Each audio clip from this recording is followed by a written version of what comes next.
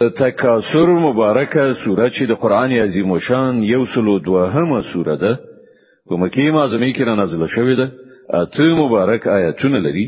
تلاوت او پښتو ترجمه یې له لومړي آیت څخه اوري. بسم الله الرحمن الرحیم. د الله په نوم چې ډیر زیات مهربان پورا رحم درونکی دی.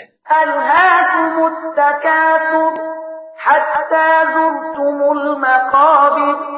تاسو د شتمنۍ په ګټلو کې ډیر زیات او یو له بل په ډیرولو کې لیوالتیا په غفلت کې اچولي یاست.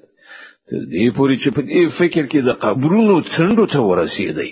كلا سوف تعلمون ثم كلا سوف تعلمون.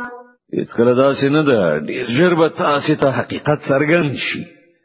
بیا واورئ چې هیڅکله داسې نه ده. ډیر ژر به درته حقیقت څرګند شي. كلا لو تعلمون علم اليقين. هیڅکله داسې نه ده که تاسو د باوري پوهې لمخې د دې چلن په عاقبت پوهېدلای نو تاسو به دا چلن نه وو.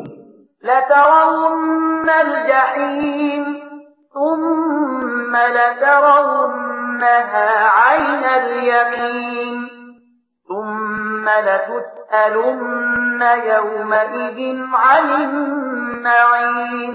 بشک تاسو به دوزخ ګورئ. بیا واورئ چې تاسو بل ټینګ باور سره هغه وګورئ.